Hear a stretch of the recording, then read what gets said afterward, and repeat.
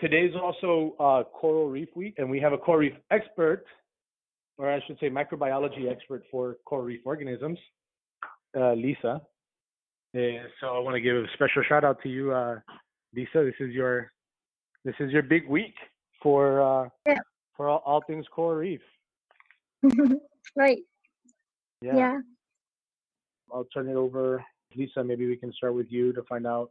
I know you've had a lot of things going on. If you want to share with us anything you've been working on, and that could be interesting for us. Also, maybe some parting thoughts on Coral Reef Week, right? If there are any takeaways that you suggest that the team should know about your work in general and research, and about sort of the overall mission and what a couple of just words of wisdom in general in regards to Coral Reef Week that you can share with your expertise, and then any other sort of projects or follow up or things that you think we can be supportive with, or just to know what you're working on. In terms of like coral reefs, so yeah, why I'm like working on the energy sector is because I think that like shifting towards like 100% clean energy supports like eventually like conserve coral reefs and then also beautiful natural resources. So that's why I really passionate like in the clean energy, clean technology sector, because currently like coral reef is decreasing due to climate change and also increasing water temperature. So if we can like work towards like limit to the 2 degrees increase, we can eventually also conserve the coral reef. So that's the thing that my vision and passion is about. So hopefully we can also work towards that on the social impact side. Mm-hmm. That's about from me. Yeah. Interesting. And Lisa, could you know, what do you think are the main issues that most people are not so aware about, that you think are really important to understanding what's happening with the coral reefs? I know that you've done a lot of research on coral reef bleaching and on different coral reef species that are resistant. In South Florida right now, we're working on a project, for example, with a few lawyers and activists that care about coral reefs, and what they're doing is they're using specific species of coral reefs that exist in Puerto Rico, for example, because right. they're more ready for Resilient, higher yeah. temperature corals, and then we're looking at different ways of replicating that coral here, and maybe trying to extend the natural coral reef barrier that we used to have, and we want to use the blue bonds to do some of that in the U.S. But maybe this is coming from a layman point of view here. How would you explain the phenomena of coral reef bleaching coral reef species, and how organizations like, or how geographies like us in South Florida, for example, very similar to maybe what you're doing in Australia, and how we can all play a role, what we should keep in mind, and what is the solution eventually to coral reef restoration from your perspective? Yeah, so first of all, like the main factor for the coral bleaching is of course the increasing water temperature.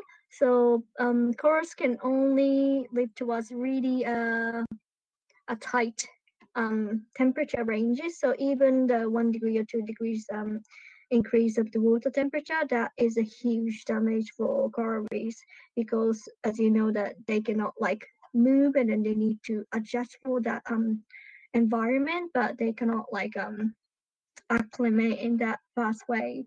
But the thing that also Sarah mentioned is that and the different species have a different resilience for the high water temperature. So the one thing that we can do is like we call it's a super coral.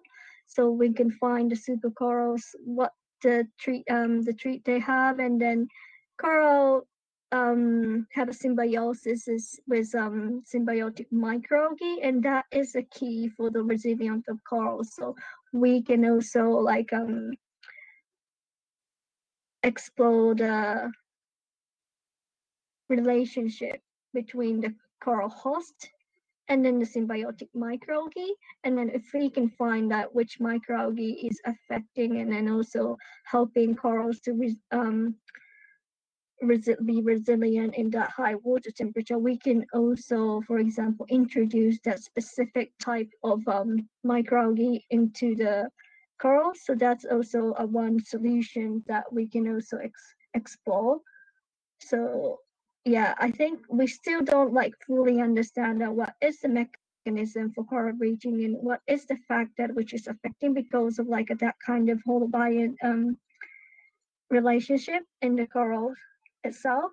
So first of all, it's like, of course, it's fundamental research is pretty important, and then we need to bring it up to the level that we can solve and then conserve the coral reef. So I think that's a great work for what the research team in Florida is doing.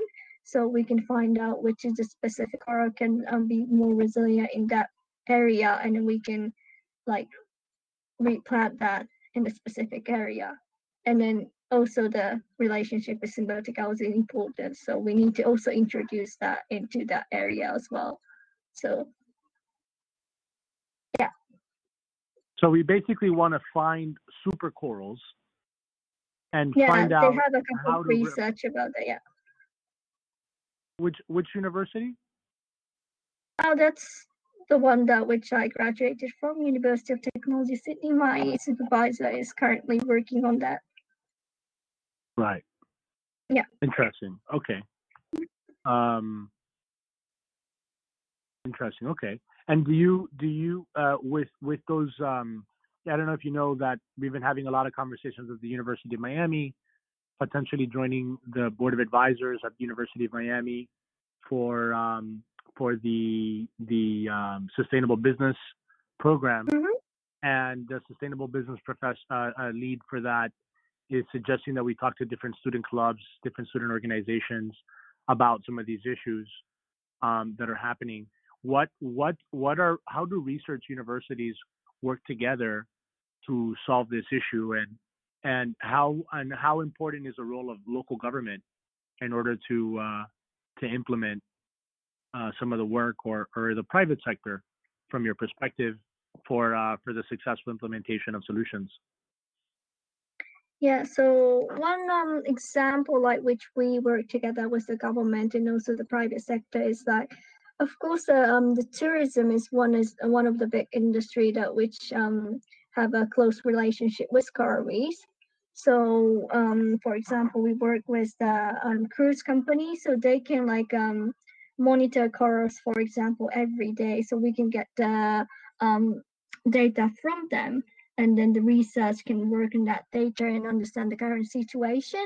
And then if we find out, like for example, in this area, this type of coral is more like resilient, maybe we could focus on that for find out what is the key for the coral being resilient on that area. And then if we find out like this area is like lots of coral bleaching is occurring, maybe we can find out the factor and also replant in that area.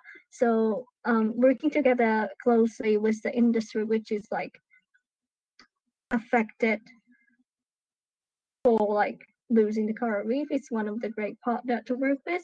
And of course, local government should support that, for example, giving the grant for that, doing the research, and also collaboration with industry. Right. Mm-hmm. Right. And that, we have a similar situation in Mexico that Scarlett Arana, as you know, one of our other teammates, specifically focus on the blue economy initiatives we're working on together.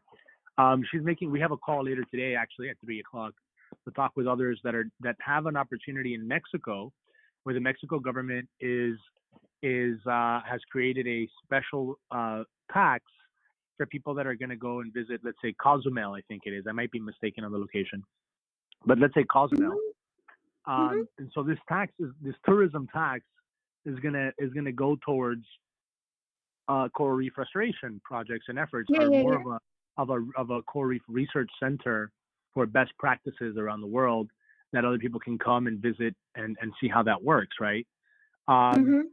So they're also suggesting that for a price that's less than a snorkeling tour, right? Which might, let's say a snorkeling tour is, I don't know, $50, for example, Mm-hmm. they're going to do snorkeling tours for half that price, say 25, but being able to go and do and maybe replant a coral reef and include it in that Right. price. Mm-hmm. And so these are interesting ways that I'm seeing public and private come together. I don't know if there are any other examples that you envision that you can point to that are already been working together that are a good approach, or that you would see in the future being an ideal synergy for collaborating on coral reef restoration. Yeah, that's also I think a great point that the eco tour is also one of the, how can I say, the good way to educate people and then bring the awareness of what's going on in the coral reef at the moment, and then if they can like contribute like replanting that coral reefs, they can realize that the importance of coral reefs. So I think the eco tour and then bringing the people on board on that process is pretty important, and what we can do more working together with the private sector and then the researchers. Wow. And Lisa, what do you think that in the can you talk a little bit about the sustainable development goals, and do you think that the sustainable development goals or some of the initiatives are enough to save the coral reefs at the rate that we're going? What happens what's a worst case scenario as you see it, and what's a best case scenario from here to 2030? That's a difficult question for me, but for example, which I currently working on like goal 7, which is like clean energy. So that's also the aim. For example, it's not only SDGs but also the one of the biggest like goal that we need to like achieve is like reducing the CO2 emission. So carbon dioxide is also not only like making the global warming, but it's also affected the ocean acidification, which also leads to coral bleaching. So how can I say? Of course, the like government and also like corporates need to work together, but I think individual need to understand that sustainable development goals and also what they can take actions for that. So that's one of the things that I currently working is. For example, like we can't like individual can't build a renewable energy like plant, but we can contribute to offsetting the CO2. For example, like buying the renewable energy certificate to offset the CO2. So I think what we need to like do is like think about like how individual can contribute to that SDGs. So we need to like have more options that people can take actions toward that. Is there any message that you'd like to share with the general audience in Japan and the different ecosystem stakeholders that are involved? How did you start your plan to think about this, and how do you see this? How will you measure and know once you've been successful?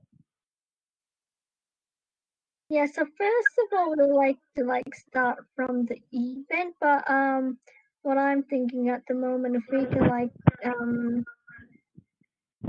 partnership, for example, the city and then the local government, and then they can also like, for example, offset the time for the people that are working in the, how can I say, in the local government that can like expand more, because what I'm saying of this is like couple of the city is saying that we will be a 100% like CO2 free by like 2030 or something like that, but they don't have like an actual plan to do that. But if we can like provide an option that they can be able to do that, I think we can expand that to the different cities and also the different like companies who is like stated as there is RE100 company. So yeah. Okay.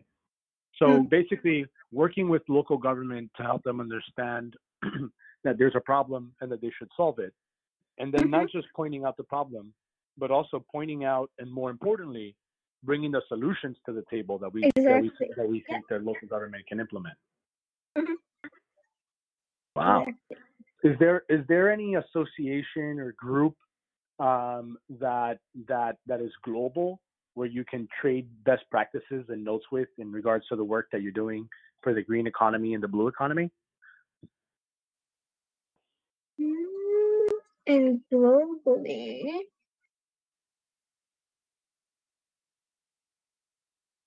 mm,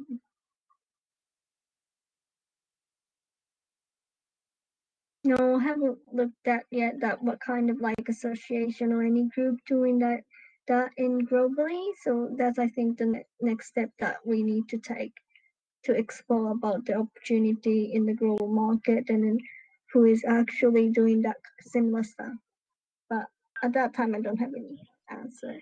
Well, I think you'd be happy to know, Lisa, that Mm-hmm. we launched the Green Bond Club Yeah. this week, Mm-hmm. and it's on LinkedIn. So if you go to Blue Bonds or Blue Economy, we've called it SDG 14 Club. Mm-hmm. You can join there, and that should be the how we're starting a global movement for everybody to trade notes on the blue economy and the green economy, and how people like you are making a difference every day in your local community, with the private sector, with the public sector, with the tech community, Mm-hmm. and with everyday people. And Yeah. so I hope maybe you can share something with our group. Yeah. Great. Happy to do that. All right. Yeah. Any words of wisdom that you would share, Lisa, with maybe people that that have never really seen coral reefs or don't understand why? What's the big deal, right? What's why does Dr. Fujisek care about coral reefs so much? Yeah, because the coral reef is like it is called like the rainforest of the ocean, which means like they like consume a lots of like carbon dioxide as well, and then produce CO2 and also the lots of how can I say um, I forgot the word photosynthetic um products. So which mean that they are the backbone of the food chain. So if we lose a coral reef, which means that we use all the diversity on top of that coral reef ecosystem. So which means we lose like 100 or 1,000 of species of organisms if we lose coral reefs. So that's why I believe that coral reefs is pretty important for the ecosystem, and also the people living in the coastal area relies on that coral reef to get the food from the fishes in that area. So which also like affect to the life of the people. So that's why the coral reef is pretty important, not only for human but also for the diversity of the species. Wow, Yeah. fascinating. Thank you for sharing with us today, Lisa, and Thank you very much. we really appreciate all your work. Thank you. All right. So super cool work, and I hope that's really helpful for you guys to understand why this is such a big deal and how this all comes together.